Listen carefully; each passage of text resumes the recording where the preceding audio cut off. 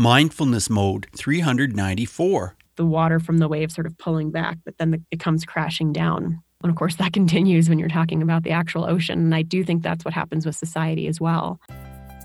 Reach new heights of calm, focus, and happiness right here on today's Mindfulness Mode with me, your host and mindfulness life coach, Bruce Langford. Well, Mindful Tribe, I just finished drinking a tea in honor of my dad, and he used to like it he'd put hot water in the cup and he just sort of dipped the tea bag in for a second and take it out. And I always thought, whoa, it's hardly even worth putting a tea bag in because, man, that's not much tea flavoring. But, since he died, I've been doing that a few times, just kind of remembering him and how he did things. And I think it kind of is sort of therapeutic to just kind of honor him and think about how he did things and why and so on. So that's been on my mind a lot, as I mentioned on my last episode. And so on my last episode, I also said, hey, send me something about your dad. If you would take a minute and just share a little bit about your father and send it to me, bruce@mindfulnessmode.com. And you know what? I did. I got some feedback. Thank you so much, Mindful Tribe, for sending me that feedback. And I got 2 emails particularly with wonderful letters about your fathers and telling me all about your life. And I've sent out Mindfulness Mode t-shirts to both of you. You know who you are. I'll be sharing a little bit more about what you said next time. And sadly, I was just at another funeral, one for my friend, and he's actually the brother of our friend here in Ontario, and he lived in Newfoundland. And when we went to Newfoundland in August of 2017, we spent time with Carl, and he just made that trip amazing because he was so upbeat, he was so fun, he was so passionate and excited about life and telling us all about a little boat that he was working on and restoring. And he was telling us how he loved the winter. He just loved the winter because he would go out with his wife into the woods, and they had a kind of a cabin back there, and there'd be 3 feet of snow, and they'd go there and they'd snuggle up for the weekends. And he told us about that. And then he told us about how he would plow the road on, I think it was Goose Cove Road, if I'm not mistaken, something like that. And he was so excited to be the guy to clear that road and keep it passable for all the people that lived nearby, and how people would come out and wave to him and say, come on into the kitchen and have a coffee, have a piece of pie. He was just like the greatest guy. And sadly, he's passed away at the young age of 53 years old. Oh man, so sad. Carl Rumbold. Wow. We went to the funeral and it was streamed here to Ontario, and it was wonderful being part of it. I was very grateful to be part of that, to be present while he was being honored. And I also wanted to mention something else. As you know, at the top of my show, I always mention that I'm a mindfulness coach, a life coach, and I don't usually mention many details about that, but I have an opening for another client. And maybe you have always felt, geez, I'd love to bring a little bit more mindfulness into my life. I'd love to be more connected. I'd love to rid my life of some of the anxiety and stress that I have. And this is how you can do it. Connect with me. We can have a chat, a free chat. Just send me an email, bruce@mindfulnessmode.com, and we'll jump on a call and we'll talk about the details. We'll talk about what I can do to help you out. And this could be definitely a win-win. So yeah, send me a message. But first, now's the time to sit back, relax, and enjoy today's episode with my guest, who has a fascinating story which includes NASA. Well, Mindful Tribe, another fantastic guest. This is going to be such a terrific interview. I just know it. I have Dr. Laura Gallagher here today. Hey, Dr. Gallagher, are you in mindfulness mode today? I am incredibly mindful at the moment. Yes, Bruce. Thank you. That's awesome. It's great to have you on the show today. Dr. Gallagher is an organizational psychologist. She's a speaker, a facilitator, and an executive coach. She's the founder and CEO of Gallagher Edge, which she started in 2013. Her career began at a very remarkable time. It was after the Space Shuttle Columbia exploded upon re-entry back in 2003. And any of us who were teenagers or adults at that time will certainly remember that event. It killed everyone aboard. And following this tragedy, NASA hired Laura and a team of organizational psychologists to change the cultural influences that were deemed to play a role in the accident. She worked for 8 years to positively influence culture, develop leadership capacity, and improve organizational performance at Kennedy Space Center. She holds a bachelor's degree in psychology and a master's and PhD in organizational psychology. And she's also a licensed human element practitioner, so you might be familiar with that, and a certified radical collaboration trainer and a certified coach. So Dr. Laura, wow, you've done so many amazing things, but it's going to be great to talk with you. What does mindfulness mean to you? Let's start there. Mindfulness to me, I think the word I use to depict mindfulness is feeling alive, actually. And so what that means to me is that every part of me and my being is focused only on what I'm doing in that moment. So that adage, and I can't recall where it comes from, maybe you know, but wherever you are, be there. Yes. To just be fully encompassed in whatever it is that I'm doing. That's what mindfulness means to me. Well, when you started working at the Kennedy Space Center, what did you find? What kind of attitudes did you find that the people were living with who worked there at that time? I definitely experienced people that were open to change. I think it's so difficult to know that when you're working with an organization like NASA, there are legitimate life and death consequences for the way things go down. But the tragic upside of that is that people are really paying attention at that point. So when I came on board, and I didn't actually start working with them until 2006. So they had already gone through a 1.5 or 2 year initiative to really get clear about what types of leadership behaviors were happening at the Space Center that were contributing to this tendency for people to withhold their opinions and only disagree to a point. And so they definitely had, I think, a higher level of awareness than a lot of organizations do. And talk about a compelling why, so I think that people were very open to it. Now, at the same time, because a couple of years had passed by the time I came on board, I think that for some people, they kind of slipped back into the classic resistance to change. Mm-hmm. So when I started there, one of the things that they realized is that organizational design has a really, really big impact on the way that humans behave. And the engineering function was buried inside the programs. And they were making a lot of decisions based on schedule and budget, and not necessarily based on technically what had the most merit. So they pulled all of the engineering function out of those programs, and that was a huge change. And that was my first project, was to help manage the change associated with pulling people out of these programs. So somebody who used to say, I'm a shuttle engineer, was now supposed to just say, I'm an avionics engineer who works with the shuttle program. And so even though people, for the most part, were open to change and understood that there was a need for it, they still struggled with the very human components of identity, feeling like they were losing some of that. Some people had spent their entire careers identifying as a shuttle engineer. Right. And now we were asking them to step away from that. And of course, we had 2 reasons for that. One was to change the design of the organization.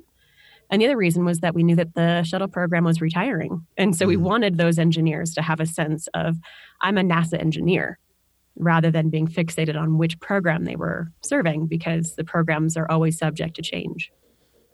Right. Well, that makes sense. So you dug right in. And what are some of the first things that you did with the teams? I mean, you kind of alluded to that already, but can you tell us a bit more?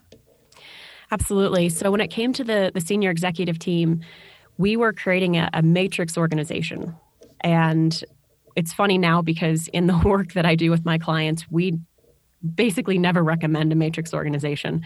It's one of the most difficult organizational designs to execute effectively because there's so much more ambiguity in terms of leadership and direction and decision making.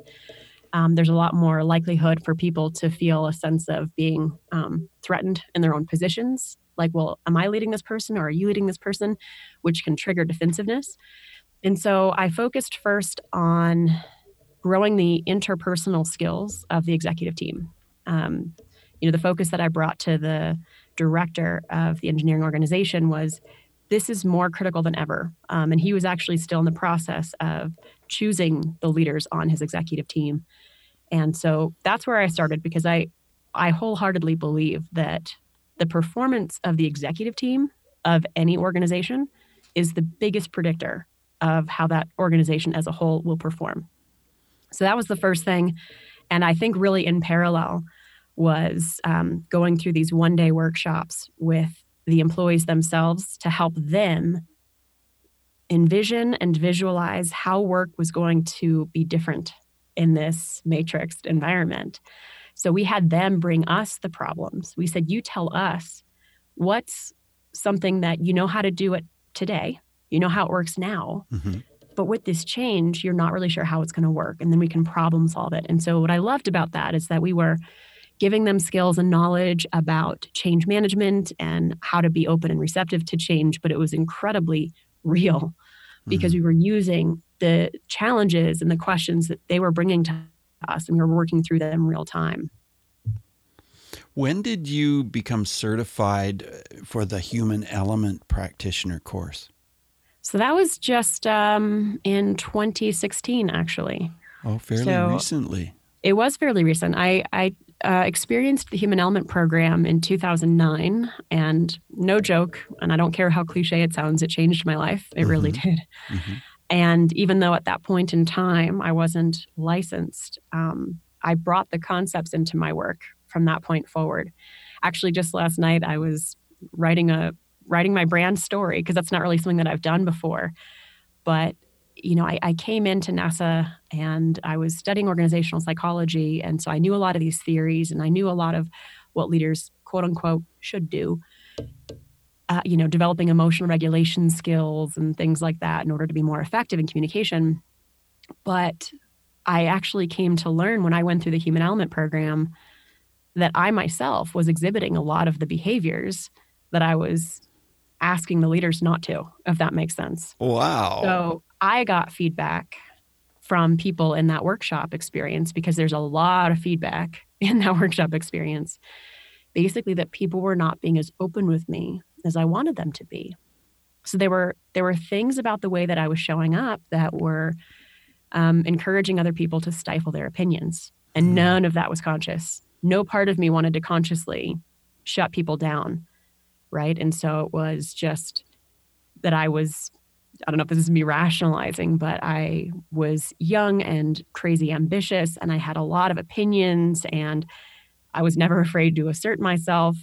And I do think that I'm reasonably smart and reasonably articulate, and sometimes just me sounding so confident in my own opinions, other people would just kind of quietly back down. They didn't want to disagree with me. They didn't want to feel like they were getting into some kind of argument with me about it, because I probably would argue and not realize how much other people were, fearful of that interaction. And so it was a huge aha moment. I honestly left the end of that workshop feeling like a shell of a person. Wow. Yeah, I went in confident and young, and life was great, and I felt great about myself, but there was a big facade that I didn't even know was there. And so it just really, really penetrated that for me. And I feel like that's when I really started to get it. So even though I didn't go through the official licensing until 2016, starting immediately in 2009, I began preaching to everybody about this concept of how everything starts with the self, and that we all have a tendency to want to defend ourselves. It's a human condition, but there are things that we can do about it. There are things that we can choose to do to be more self-accepting and be less defensive and create that more open, authentic communication channel so that more and more people are willing to be open. Well, today we are experiencing a lot of interesting challenges with male, female, masculine, feminine traits, and how do you deal with that? How do you help people who are struggling with this whole Me Too kind of? That's only a small part of it, but what do you do to help people with this? There's a possibility that I don't actually give gender enough weight in my work. I will say that the majority of the clients that I've worked with have been male. Certainly not all, but NASA is, I think, 70% male. And then on top of that, I was working mostly with the engineering and technology directorates. Mm-hmm. So even more male, pushing right. 80, 90%. And even then, a lot of the female employees in those organizations were not holding engineering and technical positions. There were definitely some, and I believe that we're continuing to make a positive shift to have things be a bit more balanced. But when I started my own business, I was, again, working in the technology sector. That's mm-hmm. where I started with my niche. And so I've worked with so many men that I almost forget about some of the stereotypes around, male, female, and how we show up. But I have had experiences. There's one exercise that I do around openness, and I brought that to a group of all women. So it was, I think it was Athena Leadership Program, and it was all women. And I really did marvel, actually, at how this group of women jumped into the exercise and got vulnerable much faster mm-hmm. than I was even used to. But here's the thing. The work of the human element, the exercises and the experiences, and I'd like to think there's something about the way that I bring the work into teams as well. When I say faster, I'm talking about the difference between 2 minutes into the exercise and 7 minutes into the exercise. So again, from my experience, when people go through this work and they have a chance to just experience themselves differently and experience each other differently, it doesn't, I feel like it sort of levels out. I think we just all become human again. And the other thing that I do, and I definitely started doing this when I was at NASA, is I really just try to appeal to the logical and scientific minds. Because Bruce, this stuff is evolutionary in nature. Yes. We are tribal creatures. We are hardwired for human connection, and we have evolved to be fearful. So you put all these things together, and I'm like, look, this is just the way we are. You're not weak because you're fear-based, you're human. So congrats, you're human. Cool. Can we all accept this and move forward? Okay, right. Great. Yeah. And so I feel like, even some of the more macho men can more or less get on board with that. And they're like, yeah, okay, that makes sense. Mm-hmm. Yeah. So yeah, I guess I'll pause and stop rambling there and see what thoughts you have. Yeah, well, I think it's very complex, and it varies where you go and who you're working with. Of course, it makes such a big difference. And sometimes I'm taken aback at the attitudes that are still so, like, they just reflect back to decades ago, And I know that I've been spending more time with my father. He just passed away last week, and I was able to talk with him a lot about stories of him growing up and his relationship with his mother and his father, and they had this attitude that you had to kind of break a woman, and I'm like, oh my gosh, it just flipped me out, some of the things that he told me. Yeah. And I think when people become close to death, then they're more willing to share things the way they really are, mm-hmm. And he told me things that I just shook my head, because it's tragic. It's absolutely tragic. There are so many artificial human and social constructs that are imposed on humans from the time that we're tiny children. Yes. And, one of my favorite experiences in the human element work has to do with, this does start to get very but I think your listeners will value this and appreciate it. Having fluidity in your self-concept. Yes. Right. And so even though I think it still feels new and a lot of society is still trying to adjust to it, even concepts like gender fluidity, I think are really useful. And, like you were saying, masculine and feminine energies. And what if we stopped trying to take these constructs and dichotomize it, saying it's this or it's that? Yes. Like this black and white thinking does not work. In fact, I talk about living in the gray. And humans have this strong desire for certainty. And so we like to categorize things and put things into buckets, but then it creates that rigidity. And it starts to become, okay, I am a woman or I am a man, and therefore I must be these things. And if I do anything that threatens that construct of who I am, then I don't know if I can cope with that. And so it's like we come up against these artificial walls. They're not real. They're not there, but we're afraid to bust through them. And so I think that societally, I actually do think that we're in a good place. I think in terms of progress, sometimes I think that we have these moments of really, really, it's almost like, the water from the wave sort of pulling back, but then it comes crashing down. And of course, that continues when you're talking about the actual ocean. And I do think that's what happens with society as well. So I do think in some cases there's been sort of a pullback into very traditional, stereotypical, I'll just say white male patriarchy. But I think because of that sort of violent pull, society's going, right? Yeah. And it's going to come crashing down in the other way that's really far more egalitarian.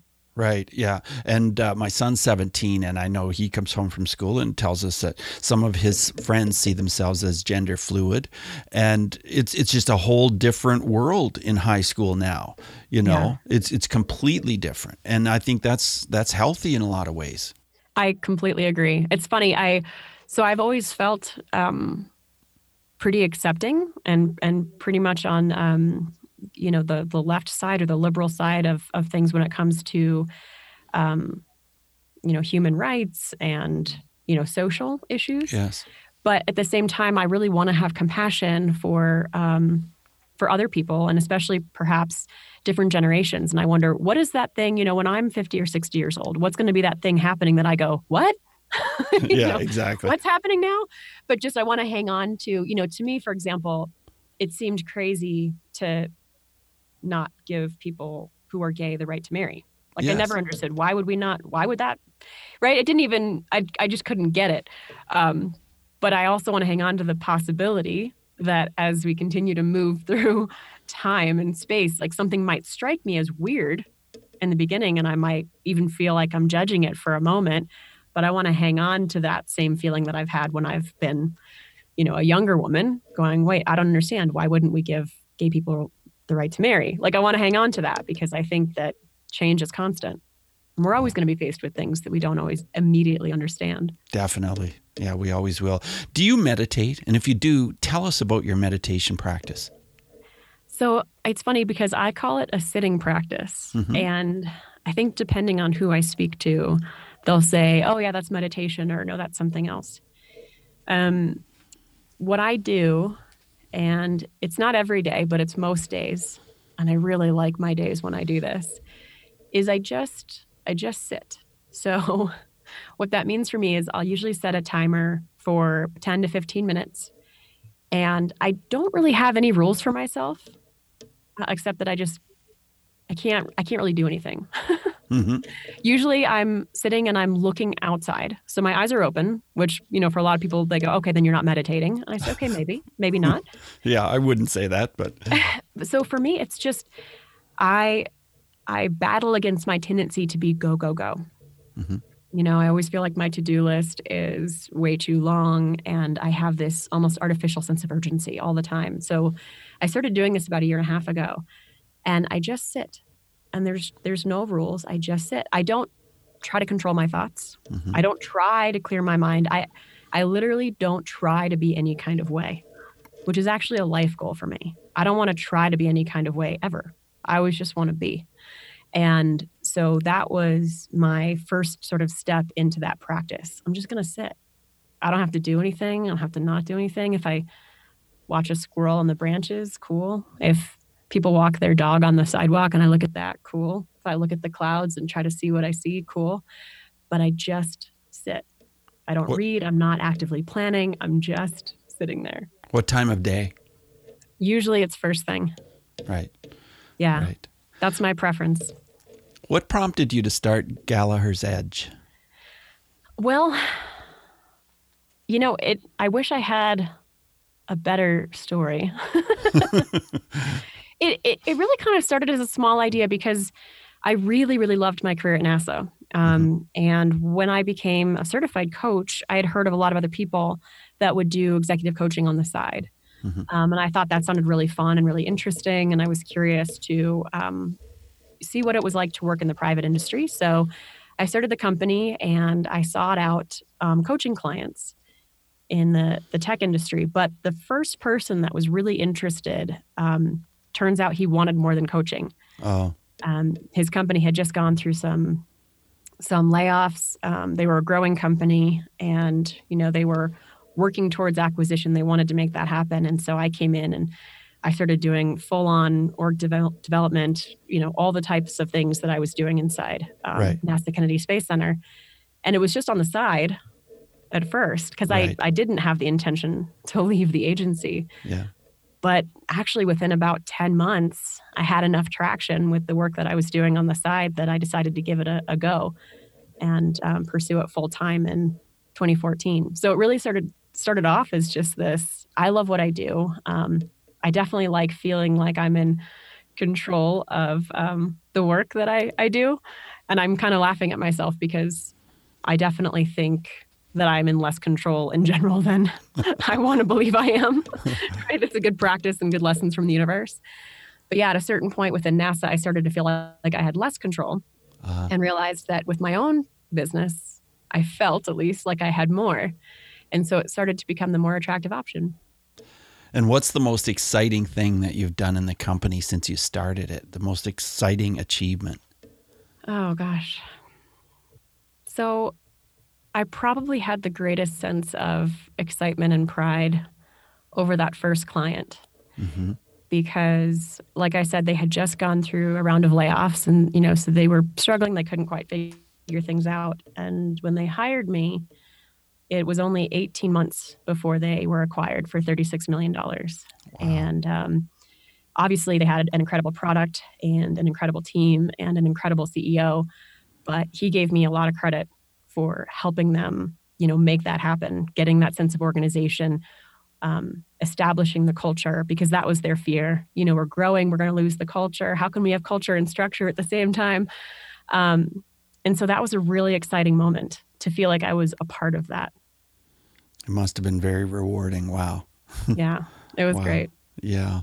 As we move forward in the interview, I want to ask you 5 quick answer questions. And the first one is this: who is one person who has been an influence to the mindfulness in your life? I would say Judy Bell. So Judy Bell, she was actually working directly with Will Schutz, who developed the human element. And she was one of the facilitators that took me through it in 2009. So when I think back about my life and my experience, especially in this work, I feel like she changed my life. And I had the chance to work with her in 2 more programs. She does week-long programs, Authentic Leadership 1 and Authentic Leadership 2, which I participated in right after I left NASA. So in 2014. And my experience has been that each time I go through work with her, it changes my life. It creates some kind of huge breakthrough for me, where I feel like I'm more in touch with who I am, which I think is critical to being mindful. How has mindfulness affected your emotions? It slows them down is the biggest thing. And or if I feel emotion coming with speed, I'm able to, just Okay, let's just dial it back a bit.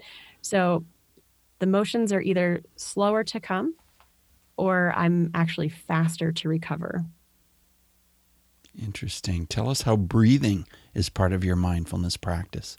It's funny because I even did a breath, right? Yeah, you did. In that last answer.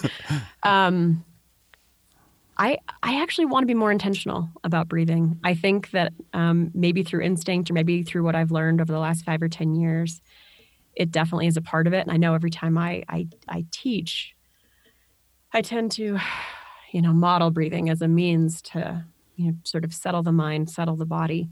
I think it's ridiculously powerful, breathing. And so I want to be even more intentional with it.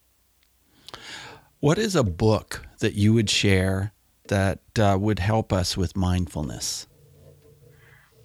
The Untethered Soul. Yeah. By Michael Singer.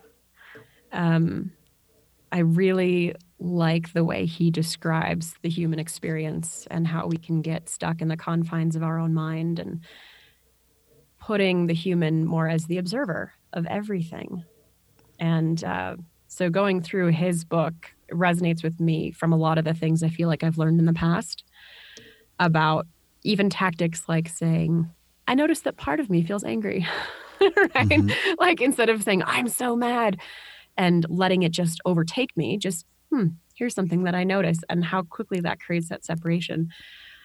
What I appreciate about his book is how much depth he will go into to explain a concept and all of the different metaphors that he'll use.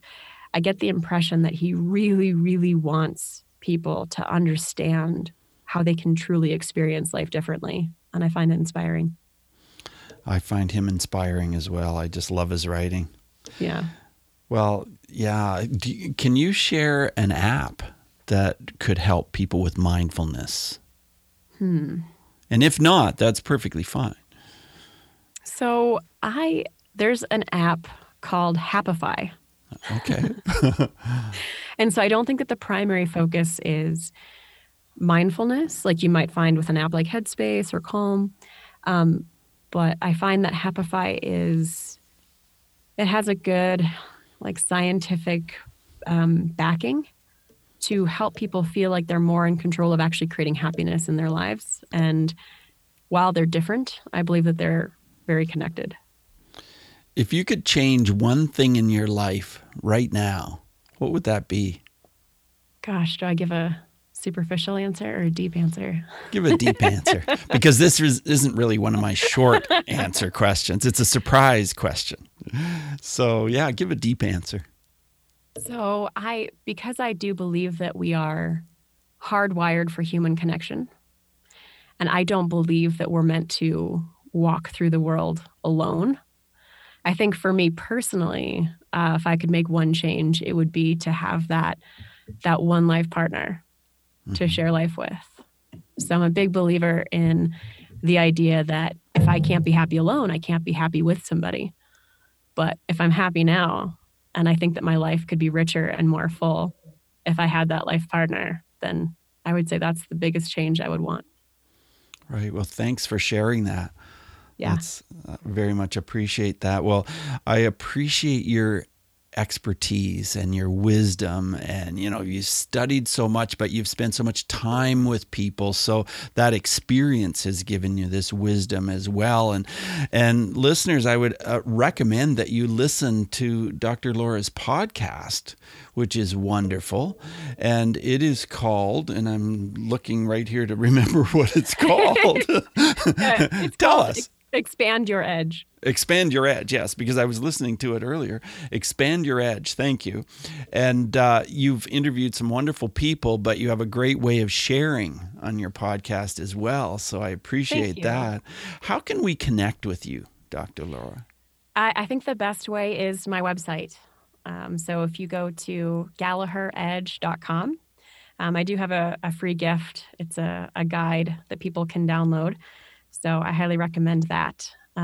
Or if you're intrigued by some of this stuff, I also have a membership site. So some of the content that we put out in video form is only for our members. And we can get to the membership site from GallagherEdge.com. Is that right? Yes. Yeah. Yeah, that's what I thought. GallagherEdge.com, GALLAHER, GallagherEdge.com. So go there, check it out, because you have so much to offer, and you've done so much to help our world be a better place. Thank you for being on the show. Bruce. Thank you, Bruce. And you do wonderful things for the world as well. I appreciate you. Thank you so much. Bye now. Thanks so much for joining us today on Mindfulness Mode. For show notes for every episode, check out mindfulnessmode.com and type the guest name or the episode number into the search bar. You can also go mindfulnessmode.com/whatever episode number you like. If you've enjoyed this podcast, you could help us out by subscribing to Mindfulness Mode wherever you listen, whether it's on iTunes or Stitcher, Google Play, Spotify. So many places you can hear Mindfulness Mode. So hit subscribe and share, because that truly helps our show. Remember what I mentioned at the top of the show, the Release Your Overwhelm guided meditation for $4.99. Abandon your inner blocks, surrender your stress, and become more focused with the calming sound of the waves and reminders about how you can release your blocks that are holding you back. Download this full-length 30-minute guided meditation at mindfulnessmode.com/release. So remember, subscribing and sharing helps keep Mindfulness Mode on the air.